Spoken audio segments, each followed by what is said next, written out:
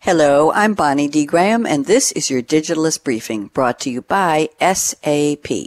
Today's briefing looks at how chemical manufacturers can use digital technology to join the circular economy. Say what? I'll tell you. Here's the scoop. Michelin, a well-known manufacturer of automotive tires, you know, those rolling rubber objects that populate landfills by the millions. Michelin seems destined for a role in the circular economy. In October 2017, Michelin acquired the U.S. specialty chemicals company Lehigh Technologies, which produces micronized rubber powder, known as MRP, from waste tires. The powders can replace oil and rubber-based feedstocks in high-performance tire production and other applications. Manufacturers like Michelin are pursuing this type of closed-loop, zero-waste process as they move from the traditional linear take, make, dispose, creation and consumption model to a circular model. Circular means materials are continuously looped back into the value chain for reuse, reducing energy and resource consumption. Chemical manufacturing and plastics are a key target for the circular economy movement. Here's why. Approximately 95% of plastic packaging material value, worth $80 to $120 billion in economic value, is lost annually because of a short first use, according to a World Economic Forum 2016 report. 72% of plastic packaging is not recovered, 40% ends up in a landfill, and 32% leaks out of the collection system. The United Nations estimates $13 billion in annual damage to marine ecosystems is caused by plastic waste. The circular economy has become a global imperative. In July 2018, China and the European Union agreed to cooperate on circular economy initiatives.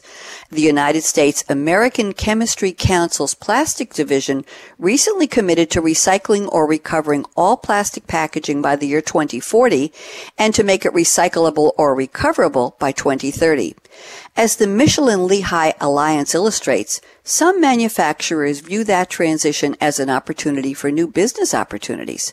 The circular economy business case also gives chemical producers an opportunity to optimize their manufacturing processes, increase vertical integration of the supply chain, reduce resource consumption, and gain greater control over the entire product life cycle, including sustainably managing end of life of a product like tires.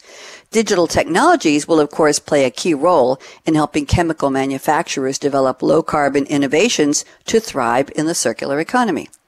In early 2018, the CO2 Value Europe Consortium launched the, and I'll spell this at H2020, BioRecover, and that's spelled BioReCO2 VER project, to pursue more efficient, sustainable processes for commercially producing platform chemicals like isobutene and lactate from carbon dioxide. But it also acknowledged formidable technical and economic barriers, such as gas pretreatment costs are still too high, gas transfer in the bioreactors is suboptimal, product recovery costs are still too elevated, and scalability has not been sufficiently proven. Overall, companies setting the foundation now for becoming quote-unquote intelligent enterprises are predestined to gain a first-mover advantage in addressing the circular economy and helping the world become a safer, cleaner, and better place. Read the full article in The Digitalist titled How Digital Tech Can Help Chemical Manufacturers Capitalize in the Circular Economy by Stefan Gertzken. That's today's briefing. For more business insights on the latest technology and trends, visit digitalistmag.com from SAP. I'm Bonnie D. Graham. Thanks for listening.